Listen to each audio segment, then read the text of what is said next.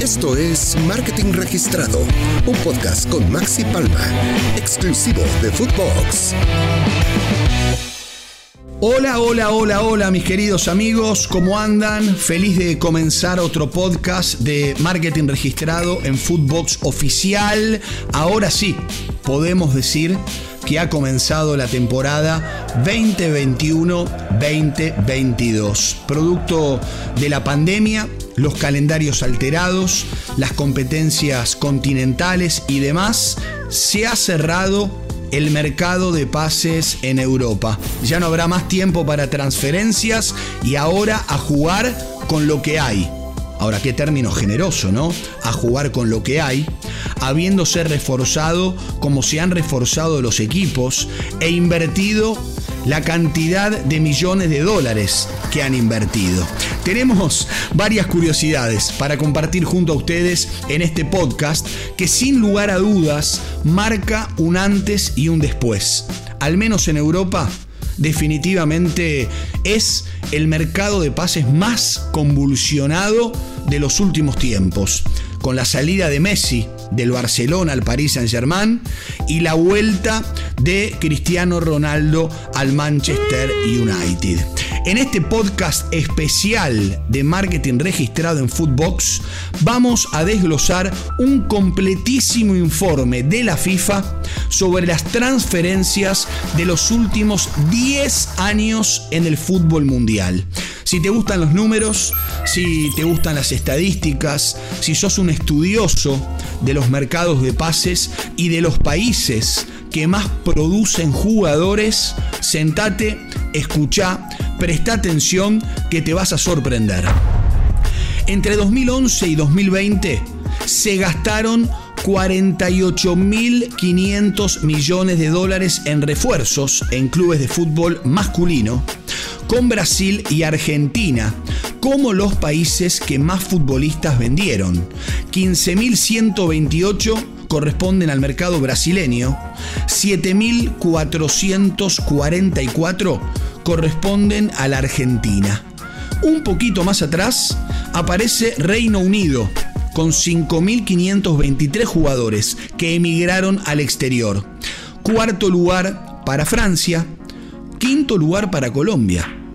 De los 5 países que más jugadores exportaron, 3 son de Sudamérica. Entre los 7.444 futbolistas argentinos transferidos en la última década, el que más dinero movió en sus pases fue Ángel Di María, con sus más de 200 millones de dólares recaudados entre su paso por el Benfica, el Real Madrid, el Manchester United y el Paris Saint-Germain. Otros futbolistas argentinos que se destacan entre los 70 pases más valiosos, aparece por ejemplo el de Mauro Icardi, de Inter a Paris Saint-Germain en 2020. El de Sergio Agüero, de Atlético de Madrid al Manchester City en 2011. Y el de Javier Pastore, de Palermo a Paris Saint-Germain en 2011. Más allá de ser el segundo país con más transferencias, Argentina baja al cuarto puesto en cantidad de dinero, con una cifra apenas superior a los 3.000 millones de dólares. Brasil encabeza con 7.100 millones, Francia segundo con 4.500 millones y España aparece en el tercer lugar con 3.600 millones. El informe de casi 100 páginas de la FIFA también analiza los movimientos de los clubes argentinos en el contexto sudamericano, con muchos equipos presentes en el ranking. Boca aparece en el tercer lugar, River en el octavo, Independiente undécimo, Racing 15º y Rosario Central en el puesto 18. Son los equipos sudamericanos con la mayor cantidad de transferencias realizadas entre 2011 y 2020. Boca Juniors, además, es el club de Argentina que más jugadores vendió, 119.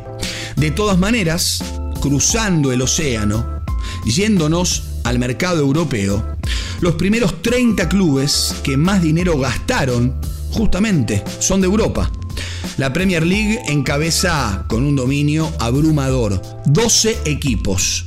Del resto, 5 están en España, 5 en Italia, 3 en Alemania, 2 en Francia, 2 en Portugal y 1 en Rusia. Pero vamos a seguir dimensionando este informe.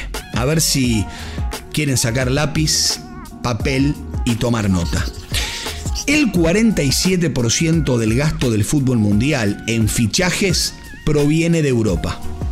La Premier League gastó 12.400 millones de dólares en 10 años. No sorprende, obviamente, que aquí el Manchester City sea el club principal del listado, con 130 transferencias en la última década.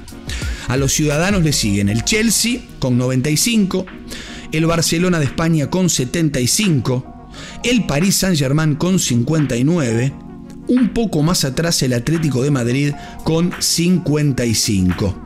También se anotan el Atlético de Madrid, el Manchester United, el Arsenal de Inglaterra, la Juventus de Italia y el Tottenham. Todos estos aparecen en el top 10 de los clubes con más desembolso de dinero en fichajes. Pero podemos ir a otro mercado también para entender el movimiento del dinero del fútbol. Vamos a la pujante Superliga China. El fútbol del gigante asiático que lucha por tener un gran evento, como podría ser la Copa del Mundo de la FIFA pronto, aparece en el 7º lugar con 1.700 millones de dólares invertidos en los últimos años. Retomando el inicio de este podcast, el informe de la FIFA contempla las transferencias del periodo 2011-2020 y no entra el último mercado de pases que realmente ha dado que hablar.